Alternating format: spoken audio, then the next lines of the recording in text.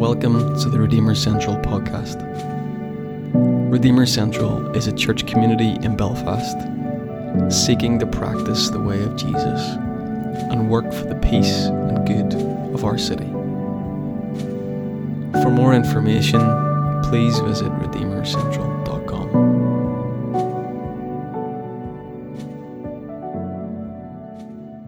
Brilliant. It's really good to see a lovely warm room of people today. Brilliant. Lots of things going on in our community. We're in a series at the moment, teaching series, and Stephanie and I have been working through that from the beginning of the year, and we're kind of going to take this series all the way through to Easter at that point. It feels really good to immerse ourselves in the Gospels, in the story of Jesus, especially as Ruth has been saying, as we move from one season of the church calendar into another, and as Lent begins this week. So we're in the Gospel of John today for part 7 of this series. And the scripture's going to come up behind me, and you can read along. If you've got it on your phone, you can do that too. I'll read it out. So John 7:53. Then each of them went home. Chapter 8. While Jesus went to the Mount of Olives, early in the morning he came again to the temple.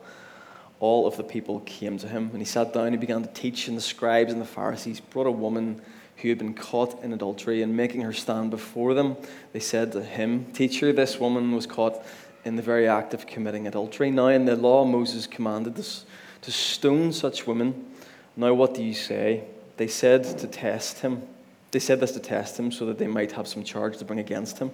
Jesus bent down and wrote with his finger on the ground. When they kept on questioning him, he straightened up and said to them, "Let anyone among you who is without sin be the first to throw a stone at her."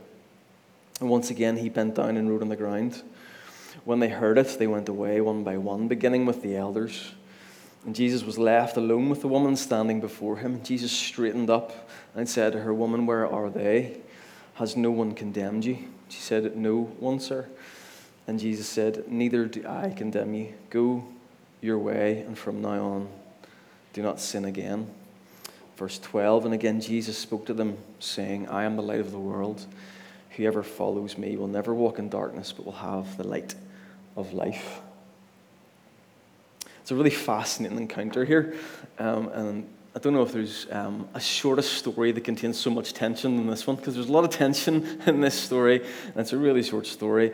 And there's probably no better one-liner than the response that Jesus brought, but we'll get to that in a moment. There's a passage, there's a tale of two, separate from this story, of two women who come before a young king.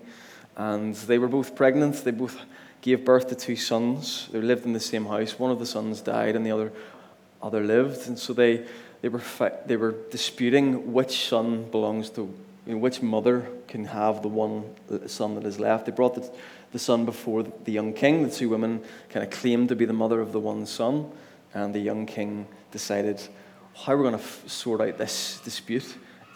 We'll call the sword bearer, and we'll cut the baby in half, and we'll give half to each of the women.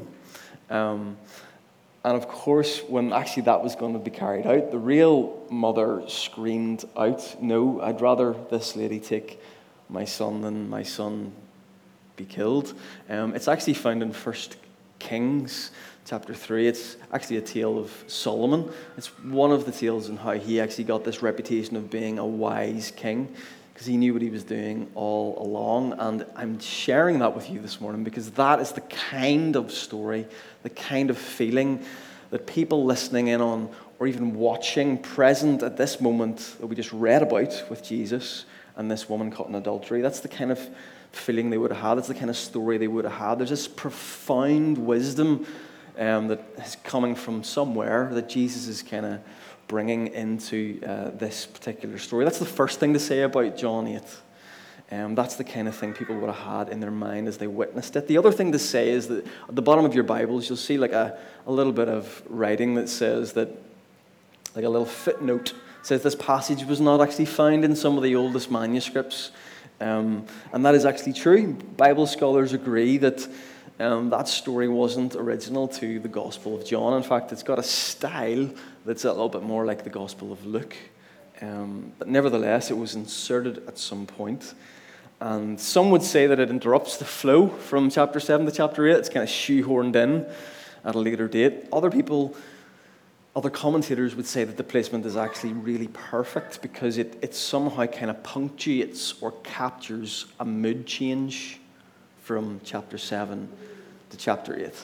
In chapter 7, Jesus is teaching in the temple, the Feast of Tabernacles, and people are getting really interested in Jesus. In chapter 8, it's really quite dark. In fact, Jesus says some of the harshest things that he says in chapter 8 of John.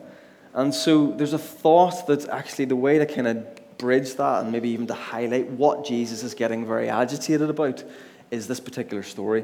This is some of the commentators' views on why this story there. So if you're wondering what that footnote is in your Bible, this story was inserted, but this story has so much here for us.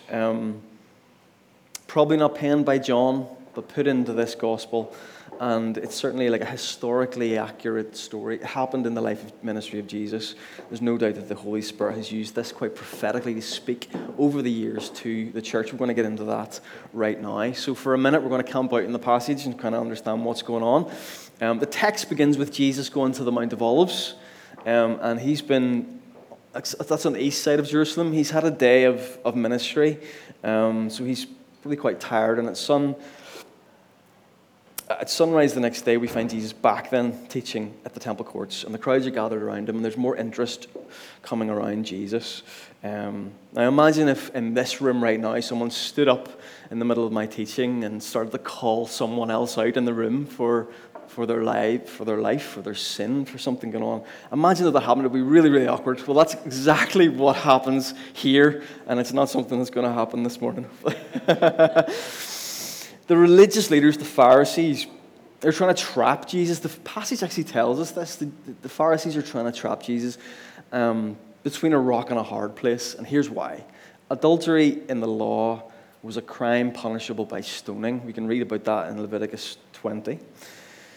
And so on one hand, the Pharisees think, if Jesus was to pardon this woman, kind of let her off the hook, then he could be accused of not taking sin seriously. He could be accused of not taking the law of Moses seriously. On the other hand, if Jesus condemns the woman to death, to stoning, then his reputation as this wandering rabbi of compassion and grace is, well, disputable, perhaps even nonsense. He's been going around ministering to the least, the last, and the lost. And so if he stones a woman, if he gives his okay to the stoning of this woman, kind of wipes all that out. So he's kind of put on the spot, backed into a corner. They're trying to trap him. The rules are quite clear on this, and Jesus reacts in the most unexpected way. He declares this, "Let the one who has never sinned throw the first stone." It's a profound and wise line, a bit like the king at the start that I was telling you about. Very profound, and it kind of ingeniously exposes the inherent immorality nearly at the heart of the law itself, by saying no matter what the woman actually did in this scenario, or whether in fact any sinner deserves to die, Jesus is kind of saying, well, it would only be for the sinless person, the justified, to be able to carry it out. It's kind of a really intelligent, wise thing to say. And even for Jesus, who, quote, knew no sin, to say that human beings walking around with the logs coming out of our eyes to condemn a woman like this. I suppose the central point of the story is this, that the people accusing this woman of this sin were in no position to judge her. And Jesus was inviting anyone without sin to cast the first stone, knowing that no one met the requirements. So he was essentially calling them to drop their stones, which is what actually happens in the story. And in the sense, Jesus is actually repudiating a law of the Old Testament. We're not going to get into that super deeply, but the passage describes the men as catching the woman in adultery, and it's nearly like Jesus catches the men in their hypocrisy at the same time. And let's just note that it was all men in the story there too. The self-righteousness of these accusers pointing out the sin of this woman and calling this sinner to be executed. It's nearly like Jesus is saying, listen, if we follow this law all the way through, we're all going to be up on the line to be stoned. That's the point. The law doesn't make sense. We can't enforce the law because we're all in the same boat. So therefore we drop the stones. It's incredibly wise. It's the wisdom of the Lord. And it's in a sense Jesus' teaching and his life and his death and his resurrection actually kind of alters the way we read the Old Testament. That's the thing.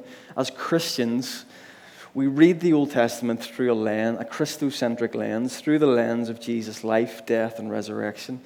And so that's what Jesus is actually, in a sense, teaching us in that line. He's coming to bring a fuller revelation, a fuller idea or image of what God is actually like. Is God the kind of God who stones people like that, or is God the God of what we're going to find out? Jesus is the fullest revelation of that. A summary of what I've just said would be this, that Jesus basically points to this third way. He points to a way that is different from one or the other. He kind of points to a third way and points to a third way forward, not one that brings judgment or acts out of hypocrisy or self-righteousness, but one that actually brings life, mercy, compassion, forgiveness. It's really important for us probably to take a note of, talk about sin for a little moment, because we're talking about sin here. I think a lot of us have been brought up in religious environments, and this term has been used, and sin, it's not a common thing in our society and culture to talk about, but in the church, it is. And I think we've been taught that it's really a legal framework that we should think of that word through, like a right and wrong legal term, either right or you're wrong. The Eastern Church have never had that understanding. The whole side of that church in the East, Eastern Orthodoxy, have never understood sin that way. They see it as a sickness, as a death, as a disease, something that we're kind of infected with. It's not sins, but it is sin. It's like the virus that infects us. It's that kind of way of death. It's not this right or wrong thing. It's just something that we're all coping with, dealing with, infected by. We even see in Matthew 9, Mark 2, and Luke 5, that story where Jesus is eating with the tax collectors and the sinners, and then the Pharisees again go, why is he eating with the tax collectors and the sinners? And Jesus says, it's not the healthy who need a doctor, but the sick, and I have not come to call the righteous, but sinners. And it's like Jesus is actually coming alongside people who need a doctor. It's like thinking about this whole world that we live in and the kind of the brokenness of it as nearly like a sickness, rather than something that's kind of dividing people into right and to wrong. But the whole thing that Jesus does in this passage with this woman when he's put into this corner and he's said to pick a side, and he comes up with this kind of line, he kind of exposes the hypocrisy of the accusers in one short sentence, and he's nearly calling them to drop their stones, and it's what they literally do. One by one they drop their stones. It actually says that the elders leave first, and I don't want to read too much into the text, but it's kind of interesting to me that it's like the elders that leave first. And sometimes it's maybe the most young, exuberant, full of the law kind of guys that kind of are the last to get it. Maybe it's some of the more wiser, older elders that kind of really get it quicker and understand. I'm going to call what Jesus does here as he chooses the creative, messy, third way of mercy. Because that thing happens next in the story, which is quite famous, where Jesus bends down and he writes in the sand. And you kind of see that depicted in all those Jesus films, especially all the cheesy ones, where he draws in the sand. What is that all about? Some people think Jesus is now revealing himself as God, as Yahweh, because if you go back to Deuteronomy, it says that God wrote the 2 tablets of stone with the finger of God wrote the law, and so Jesus is like rewriting the law in the ground, it's kind of like pointing to that. Other people think he's maybe writing the list of sins of all the accusers that they're blind to on the ground. I don't know what that says about the commentator who said that. Some people think it's him writing in the dust, which is quite appropriate as we approach the beginning of Lent, kind of emphasizing that we're all human, all made from the dust. From dust we've come, and from dust we shall return, so we're all in the same boat. Others think he's just having a doodle and showing complete contempt to their ridiculous question and scenario.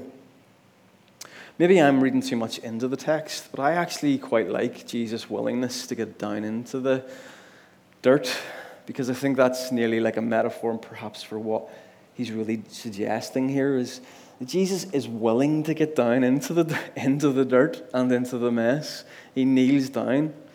He's also really willing to be creative. He's doing something in the dirt creatively. We don't know what that is, but his whole response to this scenario is something out of left field.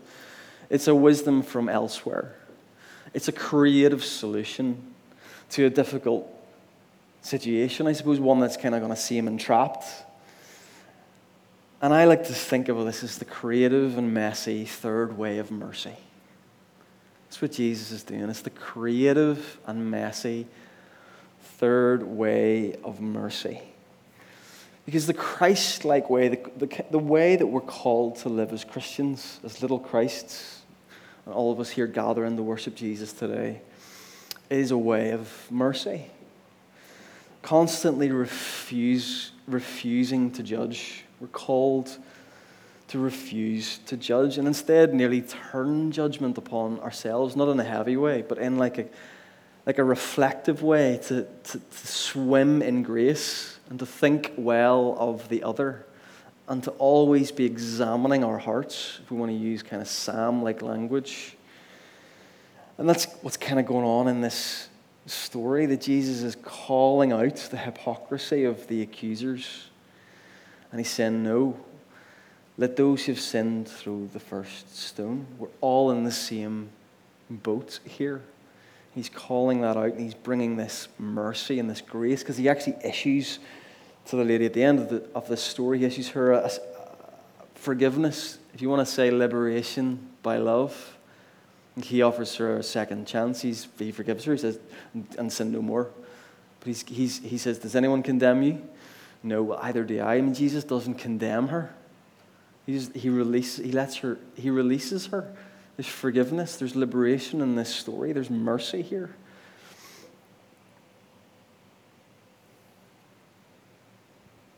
I heard a story this week that kind of sums up a little bit of maybe the point, and it is kind of a crazy story, I think. And it really happened because it was a family member of mine was talking to the plumber and the defibrillator. The story is called The Tale of the Plumber and the Defibrillator, but it actually happened apparently in East Belfast like a week or two ago. A plumber and his apprentice had visited a lady in East Belfast to fix some pipes, I assume. She's an elderly lady.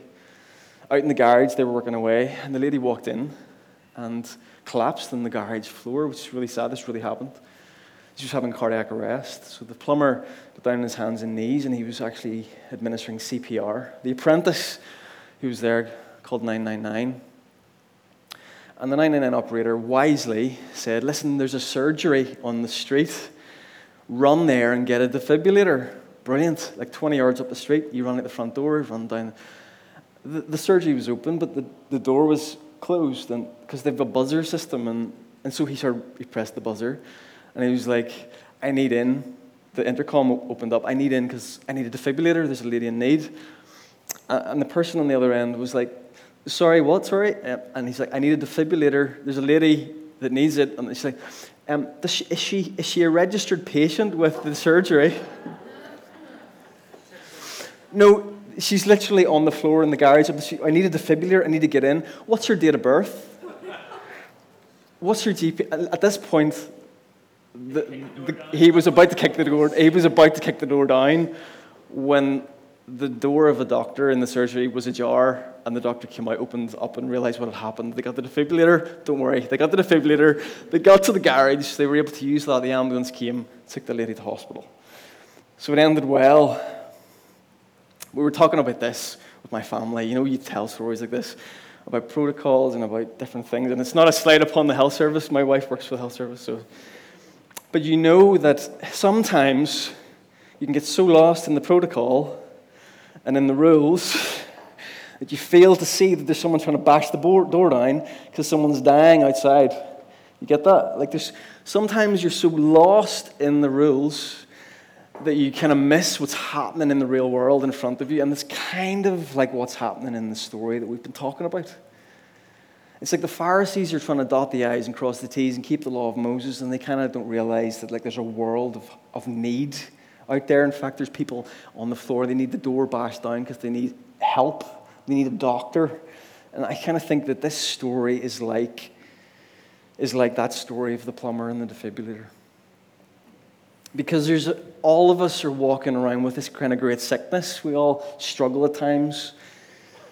We're kind of, affected by the world we live in. Unless there's the kind of anyone who's perfect in the room. But we're all in need of a life-saving word. Or a life-saving act of mercy. Or a life-saving community of second chances. Or a life-saving path of liberating forgiveness. Or a life-saving hand to reach out. But if the door isn't open in our hearts, or even in our churches, and the buzzer kind of keeps going unanswered, then, well, where's the hope? We get lost in the law and the rules and in the protocol, and we miss the spirit of the law, which is to bring life, to bring mercy, to bring liberation, to bring compassion. And so we all have these expectations of how life should go. We have expectations on our own lives, and sometimes there's just other human beings. You ever get that? There's other human beings kind of get in the way of your own life and how you want it to go. It's kind of a nuisance. It's kind of called living on earth.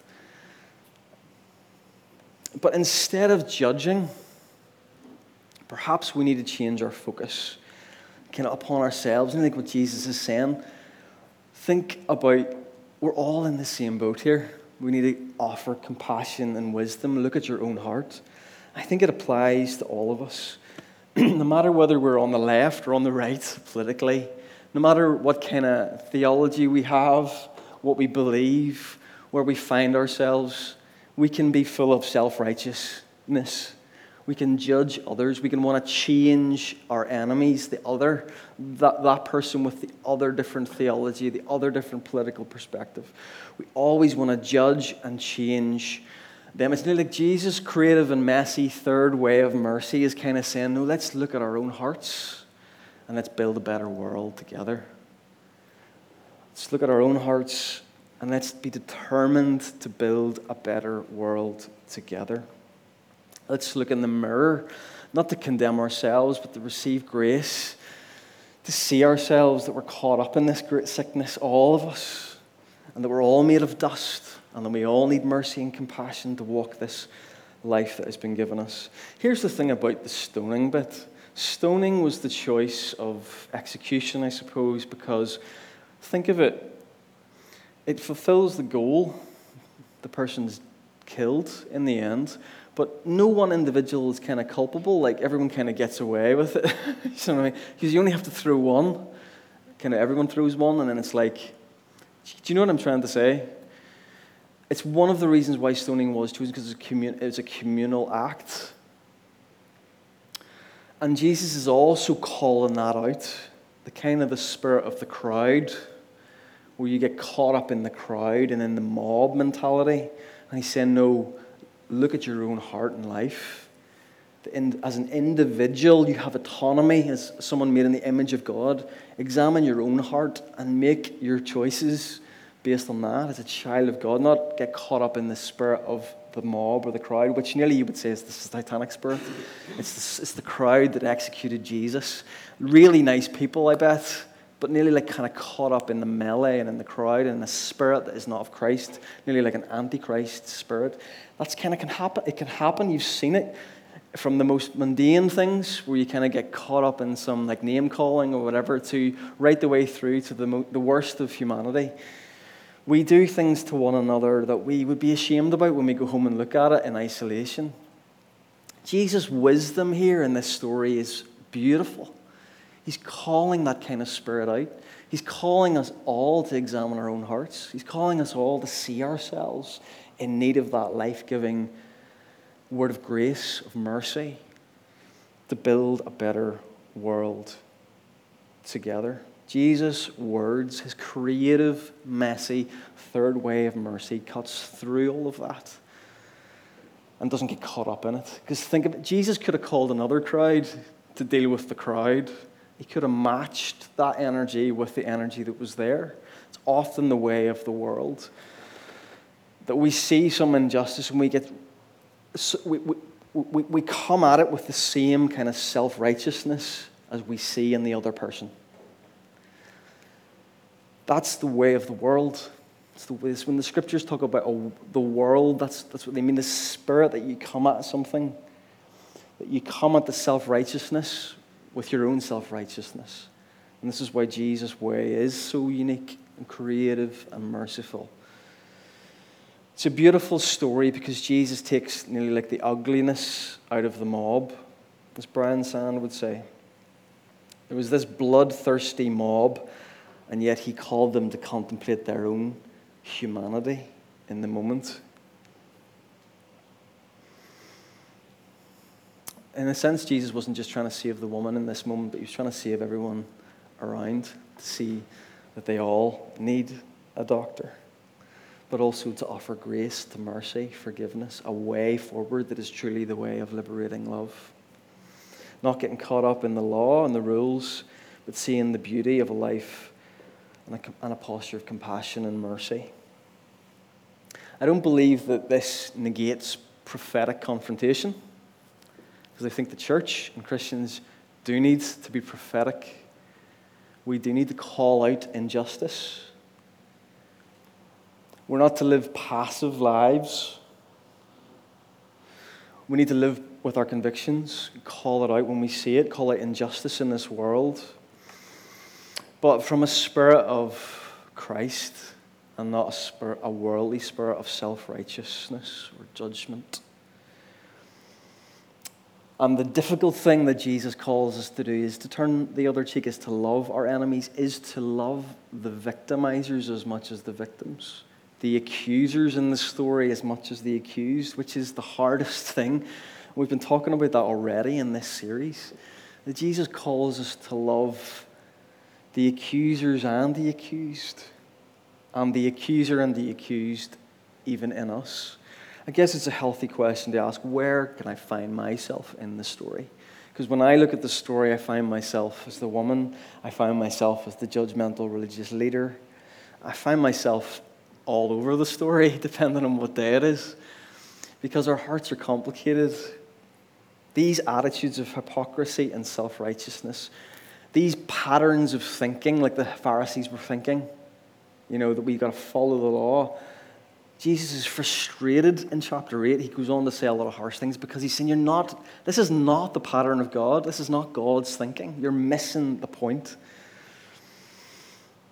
Instead, we as Christians, as those following the way of Christ, is perhaps even trying to put into practice the creative, messy, third way of mercy. We acknowledge that nobody on this earth has walked the same path. We can judge people, but we miss the whole understanding that person has been walking on a road and shaped by their environment, and we don't fully appreciate how they've reached that point. Whether that is the woman in the story or whether that's the religious leader in the story, we don't know their story and how they got to that point, and we miss their humanity. And again, Jesus is calling that out. Why did Jesus stoop down and write in the sand? Why did he do what he did? Why did he send the lady on her way and not condemn her, but release her in mercy and in grace? Well, because loving is a messy business. Writing it in the dirt, it's a messy business, but we remember that we're all inhabitants of this place called earth. We're all made from the same stuff. We're all made from the dust. And here is the thing that I've noticed, and I don't know whether you've noticed it too, is that sometimes the words that we use to judge others are actually the words that we have to judge ourselves. I don't know if you've ever noticed that phenomenon, but it really is true. The words that we use to judge others are often really shaped by the ones that we believe about ourselves.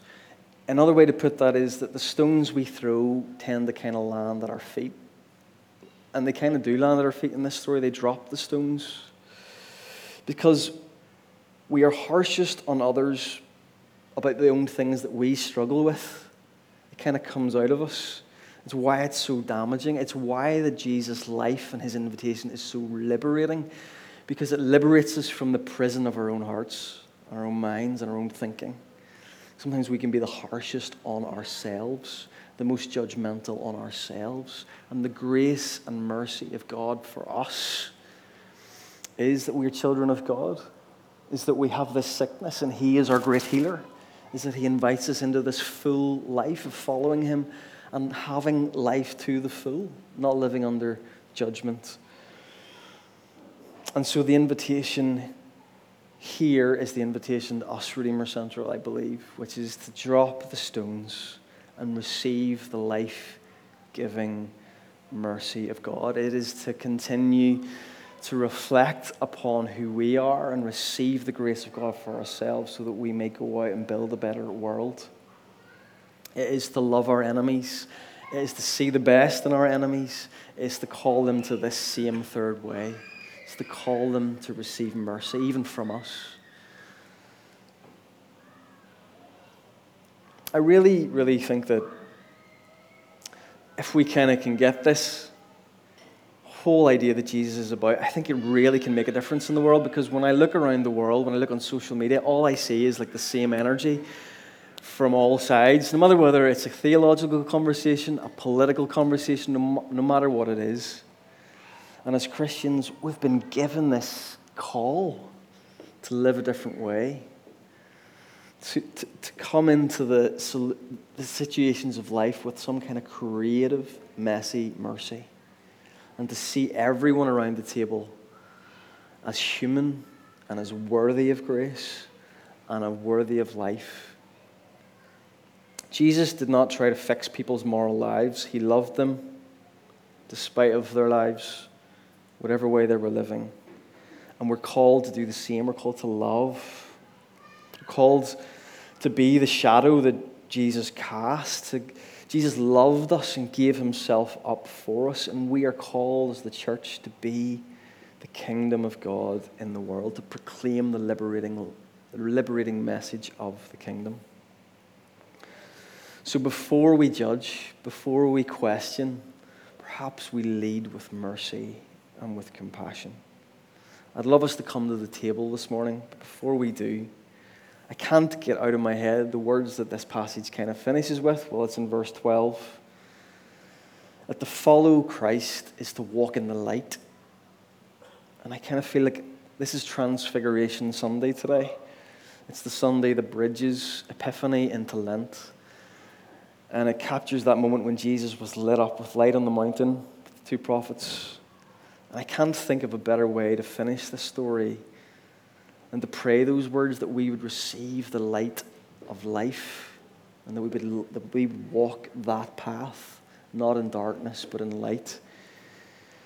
As the world rages on, as the world fights on, judging one another, may we as the church learn to live well and love well in the spirit of Jesus, offering grace and compassion every step of the way. I'd love to invite you to stand.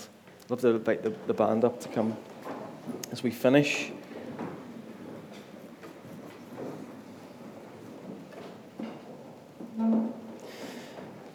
Because as we're reflecting just on this amazing little encounter, this story, I noticed that, at the start of chapter 8 of John, you see this woman at risk of being stoned. But if you read on to the very bottom of chapter 8, you actually see Jesus at risk of being stoned. He angers everybody so much that he's in risk of being stoned. And it's nearly like a metaphor or a foreshadowing of what Christ goes on to do at the cross. In that he stands in our place, and since he exchanges himself for us, he receives the mob's mentality, even in upon himself, the sin of the world upon himself. It's kind of foreshadowed in this. And as I thought about that more, I also thought about this table, and I thought about how this table really calls us to drop stones and to receive bread.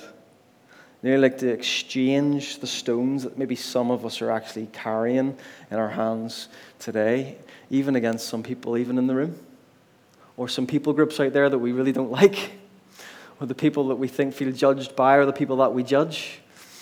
And we carry the stone. And this table calls us to drop our stones and to receive the bread of life, the gift of life, the body of Christ. And so I'd love us to come to the table today with that in our hearts and our minds, that we're receiving the life of Christ at this table. We're exchanging the stones of judgment and the spirit of the world for the Spirit of Christ and the bread of life. And I'd love us to pray a liturgy as we come to the table that Noah's going to put up, the Transfiguration liturgy. I'd love us to pray this through. And then I'd love to do the communion liturgy. And then Curtis and Courtney are going to come up and serve communion.